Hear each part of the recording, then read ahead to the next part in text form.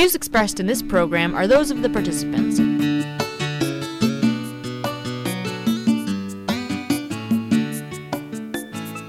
I'm Danielle Metz. And I'm Robert Vaughn. And this is The Danielle Metz Show. I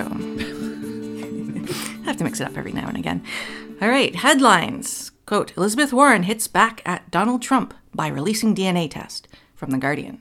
Quote, Elizabeth Warren's DNA test verifies ancestry, from The View. Elizabeth Warren releases DNA results indicating she has Native American heritage, from NBC Nightly News. Quote, Elizabeth Warren reveals proof of Native American ancestry. That was from ABC News. I could go on and on, but you get the picture. The truth is, Elizabeth Warren is whiter than white. She has less Native American DNA than the average American, and reportedly, the company that did the test had to incorporate South American DNA in order to come up with the hearty 1 in 1,024th result. But that doesn't matter in a world where Sean King and Rachel Dolezal are black. In the world of the left, it's all about the collective primacy of consciousness. We are all what we say we are, and we all accept each other's self-defined identity regardless of reality.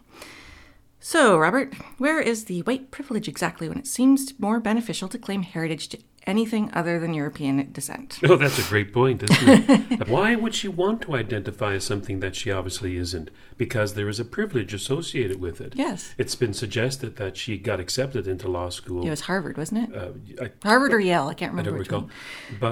But because they had special entry requirements for Native Americans. And they lauded her as their first colored woman. I didn't know white was a color, but I guess because and you look at her, you go, why would anybody think she has Native American ancestry other than the normal mix that they have in the United States? Because it's a myth that there was a huge genocide and all the Native Americans were wiped out. No, they intermarried, which is why a good portion of the country has Native American blood. Well, sure. I've got a lot of, here in Canada, they wouldn't be called Native Americans. Native North Americans, I call them Aboriginals, which is I don't know what the word of the day is. So. Aboriginal, if you look at the etymology of the word, it simply means first people, which makes sense. I have some friends who are Aboriginal, and they actually have native cards, which allows them to be exempt from some certain taxes and that.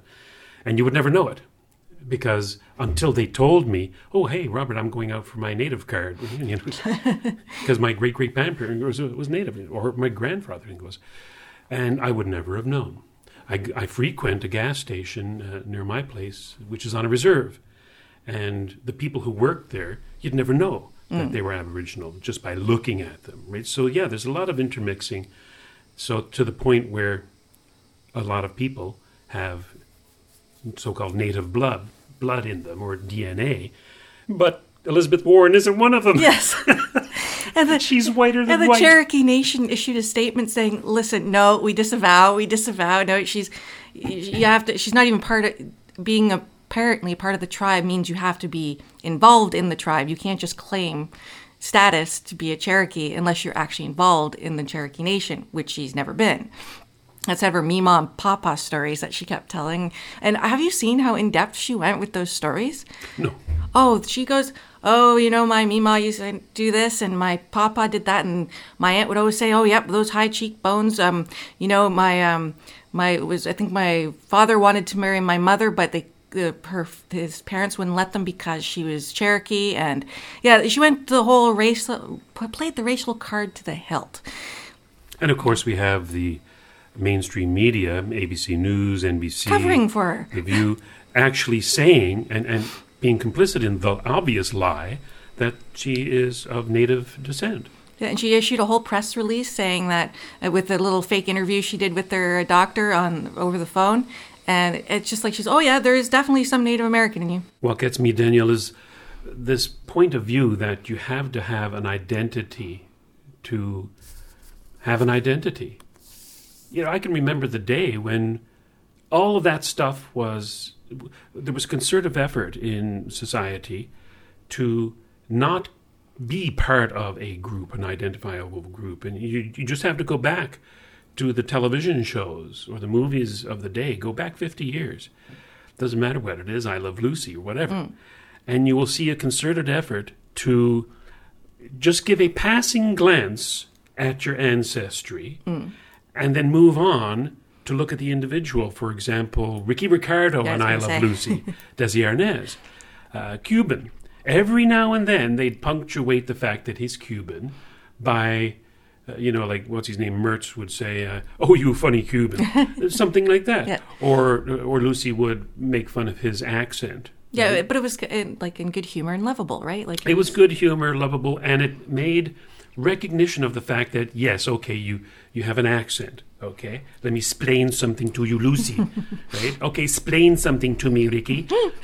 That kind of thing. It made a little joke, but nobody ever suggested that his character as a man, his intellect, was because he was Cuban. But today, we have people suggesting that you're a better person because you have Native American blood, or a better person because you're black, or because a better person. You are a victim.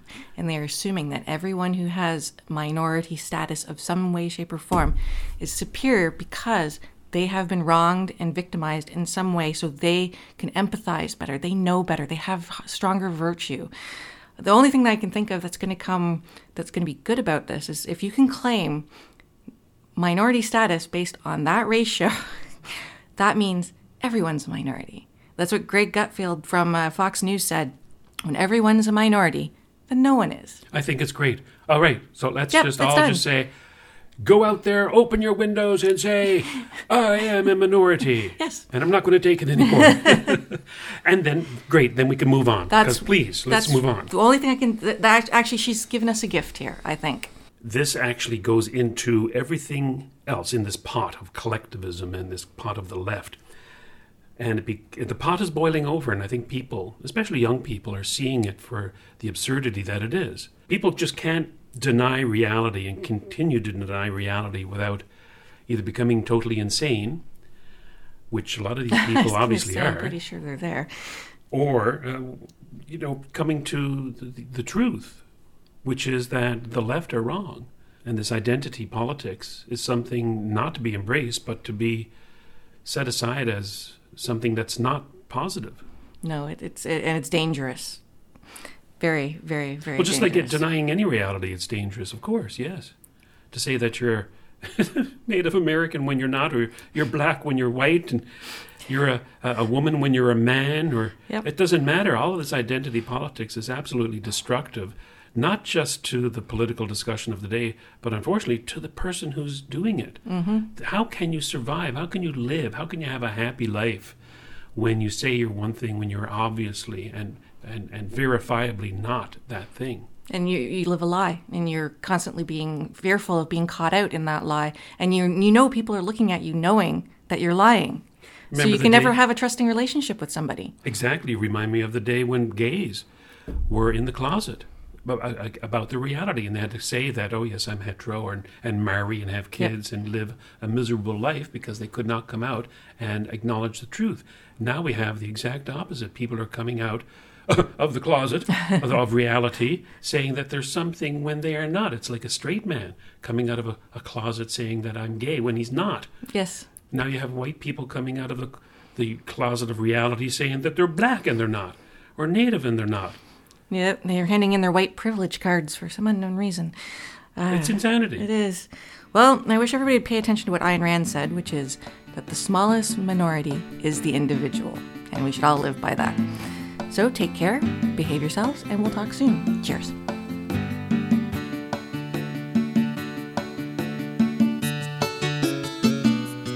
If you've enjoyed this presentation, visit www.justrightmedia.org for more programming that's not right-wing, it's just right.